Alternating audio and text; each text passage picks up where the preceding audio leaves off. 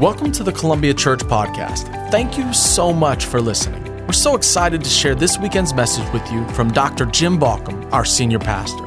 We hope it encourages you, inspires you, and helps you grow in your faith as a whole life disciple. Now, enjoy the message. Man, what an awesome day yesterday was. Thank you to Casey Miner and his team, Greg, all of the people, Rachel, who worked with you for what you did to make that happen, because I think we'll always remember this year like a lot of other things. And you know, Greg, I think this is going to be like a lot of things Columbia does. Next year, I'm positive we'll be running together, but we're going to have a virtual component to this race. From now on, look at all the people around the country and even in other parts of the world who participated with us in this virtual race.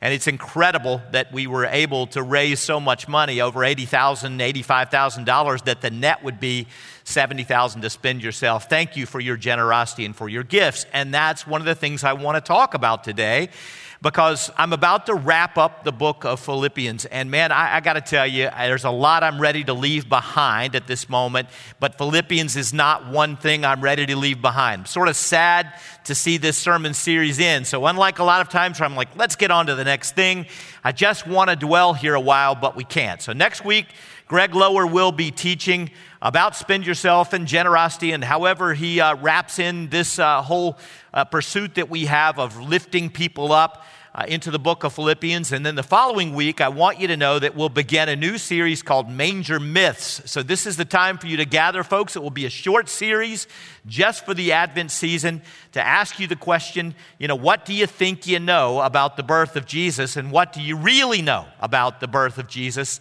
And it should be, I think, a lot of fun. But I want to think one more time about this notion of gratitude potentially grating. A lot of people have talked with me about that and said it was a strange title. And maybe it is, but you must not be like me if you think so, because there are times it is hard for me to be grateful. And I confess to you, there are times where I don't really want to be grateful. This is a strange thing to say, but there are moments where I just want to tell God, not now. Just hold off. Another day when things are better, when things are different.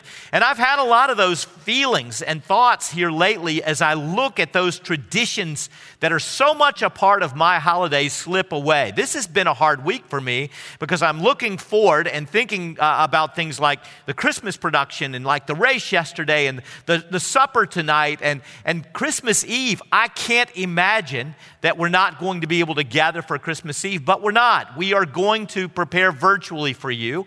I just mourn. I'm grieving that. And I found myself praying and saying to God honesty. And remember, God can handle your honesty. He knows what you're thinking.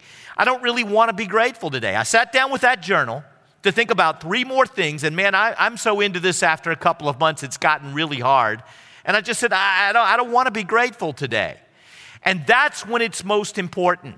When gratitude grates is when gratitude is greatest. And this is really significant and really important.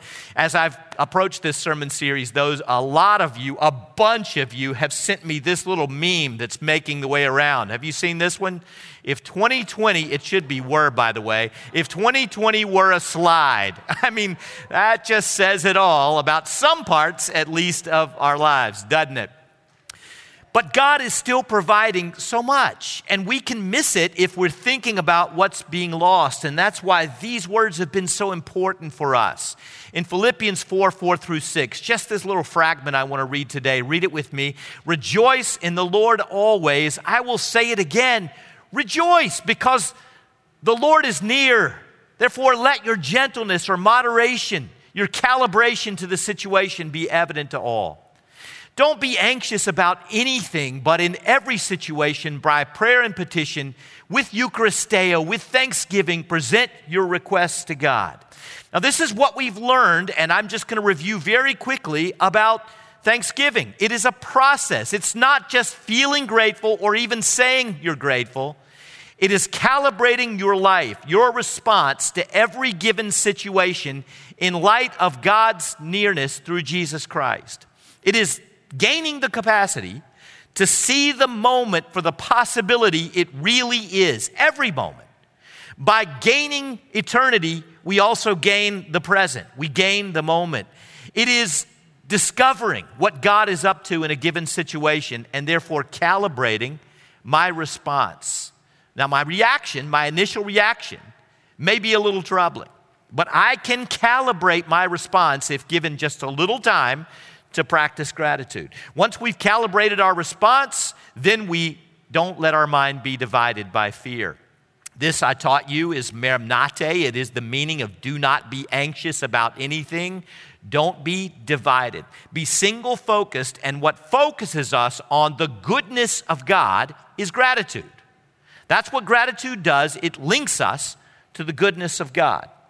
Then receive God's peace, which really means to receive His presence, as I've been teaching you, and then put it into practice. It's that simple. 4 steps. Calibrate your response. Don't let your mind be divided by fear. Instead, focus your energies and mind with gratitude. Receive God's peace and then put it into practice. What we're practicing is Eucharistias or Eucharisteo, which is true thanksgiving no matter what, and contains the words grace and joy. So gratitude is this coping skill that we learn. It's this muscle we develop. Now let's put a wrapper around this the way that Paul does.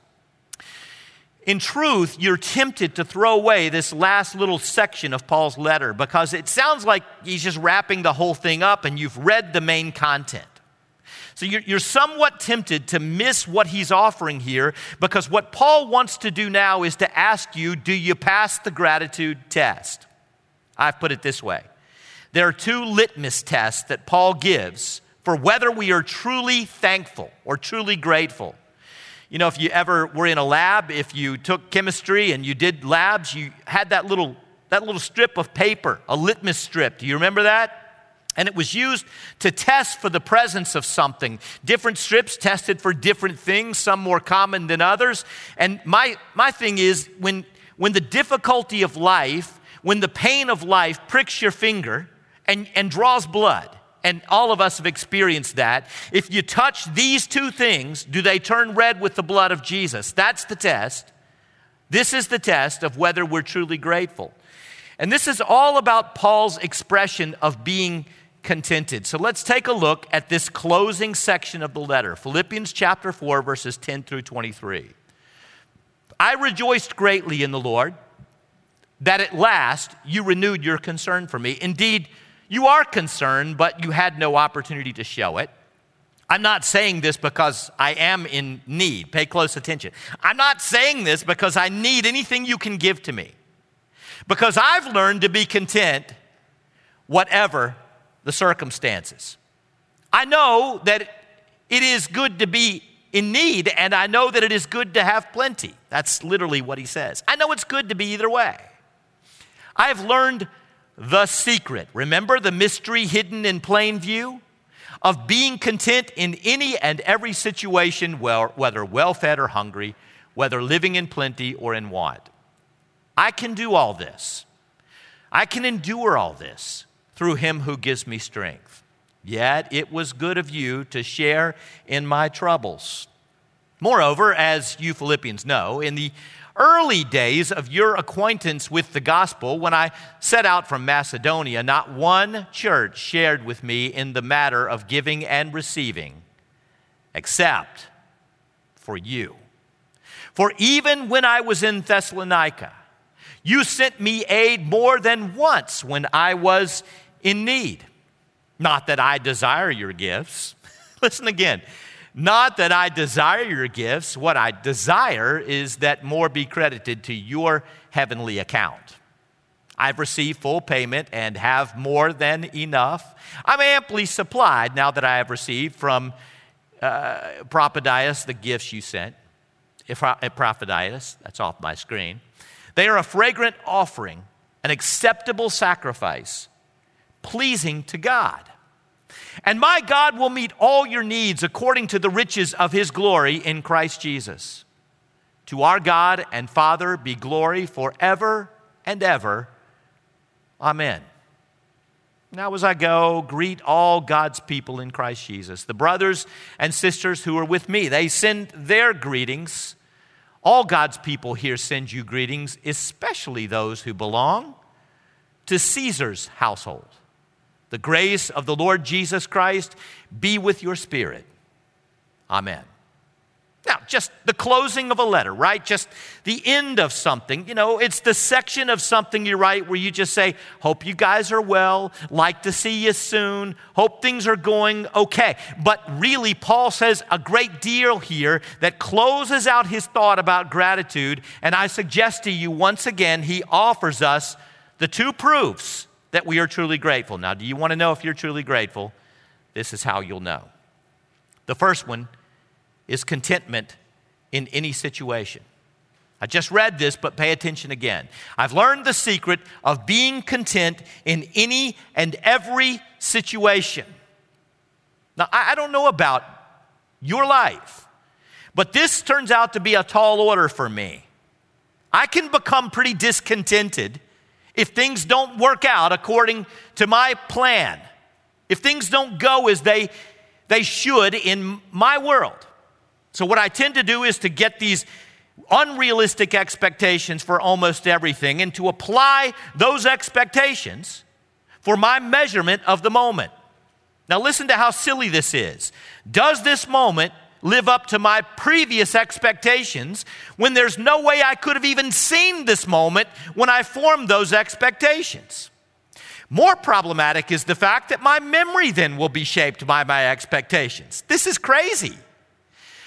Not that I'm appreciating the moment for what it is and then remembering it for what it was, but I'm remembering whether it lived up to my expectations or not, as much as I'm remembering what actually happened, which means I'm missing the possibility of the moment. I'm missing what could have happened in this moment. I'm missing the uniqueness of this moment I never could have foreseen. I'm missing what God means to provide for me in this moment. Paul's learned the secret. Shut my mouth, remember? Shut my ears in order to define and understand a mystery. In order to receive what's happening right now, I've learned to be content in any and every situation. But it's really a little deeper than that. So one more time, sharing a little Greek with you. One more time in this series, and thanks for all of you who've loved it so much. Paul says something interesting when he says, I've learned the secret of being content in every situation that the English translation just can't capture. And that is when he says, Emi, atarkis, and I. Emi, atarkis, and I. That's what's translated of being content in every situation. What Paul really says, I will be satisfied sufficiently. Give that one a try with me, would you? Because this is a declaration. This is a statement of a reality that Paul is going to create with the help of the Holy Spirit and the presence of Christ. It's something he says he's going to do, and it is in fact the act of gratitude. Isn't it gratitude when you say, I am sufficiently satisfied? If you bumped into Paul on the street, you go, hey Paul, how you doing? And Paul would say, you know what? I'm well enough. I'm well enough to do whatever God has asked me to do in this moment. I'm well enough. I'm amply supplied. I'm provided for. Now you will, I think, even though you probably won't gather with family or friends in the same way that you do, maybe some of you will, be careful. But if you gather on Thanksgiving, if you don't, you're still probably going to prepare a big meal. I've been reading that people are going to eat things other than turkey. That's just blasphemy. Eat turkey. It could be a turkey breast, be a turkey leg, but eat some turkey. And so after you eat that big Thanksgiving meal, you're not going to say, thank you so much for preparing that meal. In fact, you may be the one preparing it, in which case you'd have to look in the mirror to do it. You're not going to do that. What you're going to do is you're going to lean back, you're going to put your hands on your belly, and you're going to say, wow, I am stuffed like a turkey. That's what you're going to do. And everyone at the table is going to know that what you mean is, that was what? Awesome. That was great. You're also probably going to say, wonder why we don't eat this but once a year. But you won't. You won't do the turkey again until next year, which is much to the chagrin of turkey farmers. But at the end of the day, when we say we're satisfied, what we mean is we are grateful. Now, this is important because this is the kind of gratitude that means something to God. Often, what we offer is begrudging gratitude. Have you ever noticed that? So we say essentially, Lord, thank you that I'm breathing, even though I knew I would be. Thank you for the water to drink, even though I've had water all my life, and it should be that way. Thank you for indoor toilets, right? I mean, the things we forget that we have and take for granted until we go somewhere where people don't have these things. And then it occurs to us, wow. And what really stuns us is when we meet people in a place like Haiti or Zimbabwe or somewhere like that, and they have a fraction of what we have, and they're more grateful than we are. That stuns us. It shocks us, and it brings us back to the moment, back to reality. To be grateful is to be satisfied sufficiently. And that's what Paul's saying. I will be satisfied sufficiently. Would you just say that with me? Everyone, wherever you are. I want to say it 3 times. I will be satisfied sufficiently. I will be satisfied sufficiently. I will. I will be satisfied sufficiently. Now, here's what Paul knows. This is a test of Eucharisteo. If he is not satisfied, then he is not grateful. Because to be unsatisfied is to say that God has not given us enough. It's to say that God has not provided what we need, and that's usually not the case. Now, I have had some interesting conversations with people that say, how can I be happy with what I have and still aspire to more? And I think there's nothing wrong with aspiring to more as long as you don't need that more in order to be satisfied. You see, I can be satisfied with where I am right now, what God has given to me, and still believe that my best days are ahead. A church can be satisfied with what it is and still believe its best days are ahead, and its job is still to grow the kingdom. Because God is always working and moving. But being satisfied in the moment is test 1. Litmus test 1 of true gratitude. What is litmus test 2? Generosity. This is really simple, isn't it? Contentment, generosity. But it's generosity directed to God through others. Did you pay attention to what I read a moment ago? He says, look, I'm thrilled with your being a part of my life through giving and receiving. See, Paul was contented, but the church at Philippi had been a special encouragement to him because they'd started the ball rolling. They'd given to him when others wouldn't. And so they'd been a real source of strength for him. Later he says, they're a fragrant offering, these gifts you've given, an acceptable sacrifice pleasing to God. That is, you didn't give these things to me. You gave them to God. So Paul says, look, I'm glad you gave them to me. Not that I need them or anything. Not that I need anything you've given to me. Don't need any of it. Thanks very much. But you know what? They're registered in your heavenly account, and that is a good thing. One thing about Paul that I realized as I read this is that Paul writes a lousy fundraising letter. This is a terrible thank you note. My mama taught me to write thank you notes, and when she taught me to write thank you notes, she said, first of all, be specific. So she said, say exactly what the other person has given to you, and then tell them how you will use it, how much you love it, how much you appreciate it, and finally, just say to them that you love them, and then close out the letter. So when I write a thank you note, that's still etched in my brain, Mom, who's watching right now. You know, be specific about what you've received. You know as well as I do that a thank you note you give that just says, thanks for giving me something, name signed, means nothing. A person can't even remember what you bought out of their gift registry when they were married. But whatever the case may be, you write, thanks for this. Wow, will we use that well? We really needed it. We really appreciate it. Thanks for your love, Jim. Okay, so that's not what Paul does. Paul's such a lousy fundraiser. I just got to tell you, everything I've learned about fundraisers from professionals is be really specific that the other person really wants you to be interested in them, right? People do this well. World Vision does it well. We've all learned to do it. But Paul doesn't do that. He says, I don't even need what you sent me. It's of no use to me, really. I appreciate it. I mean, thanks. But I didn't even need it. I'm contented no matter what.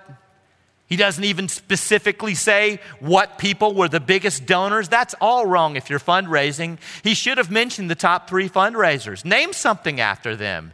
This is going to be my mission of this person. Whatever the case may be, Paul says, nope, I'm grateful to God. And what he's saying is you have been a source of his provision.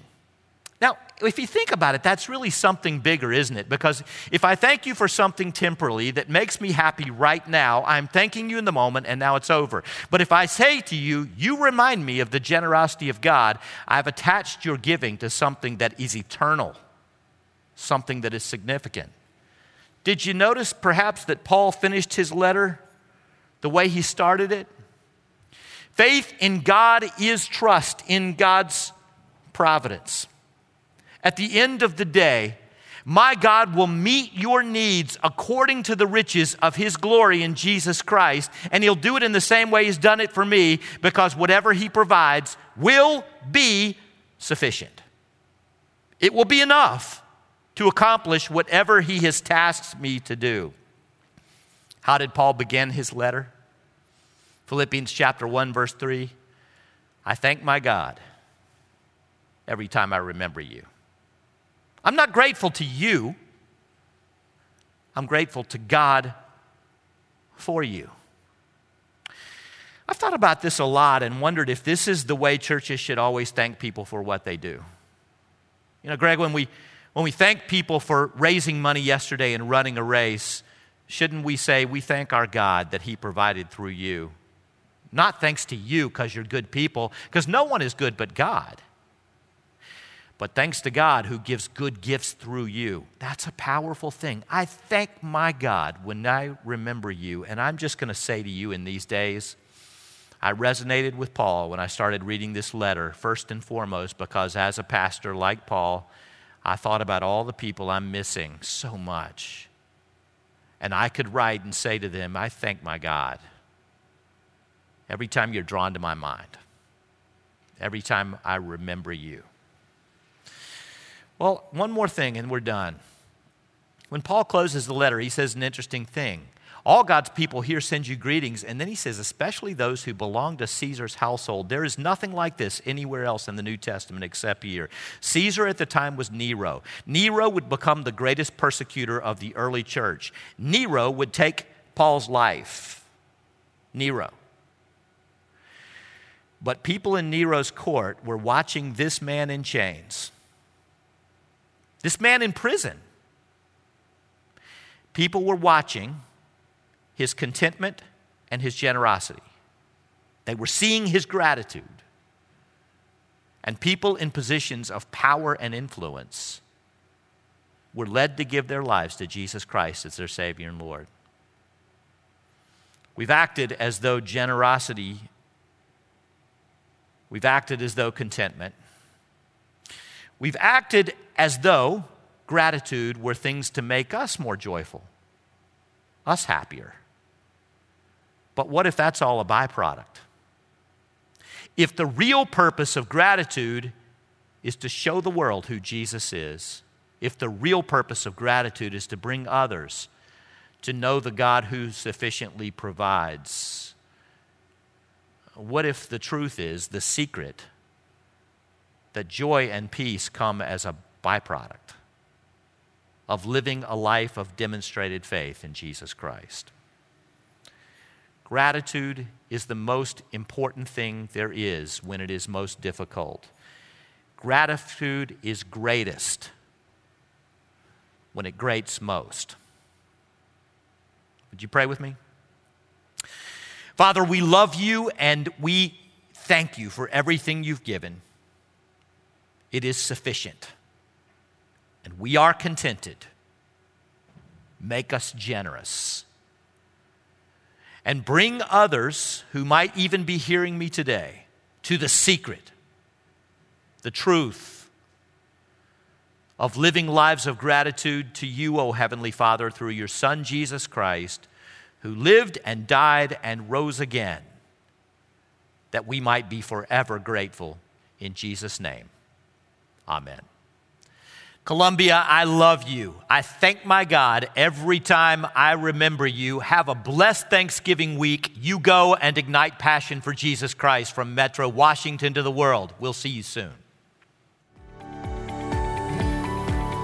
Hey, thanks again for listening. If you live in the Metro DC or Northern Virginia area, we would love to worship with you at one of our weekend gatherings.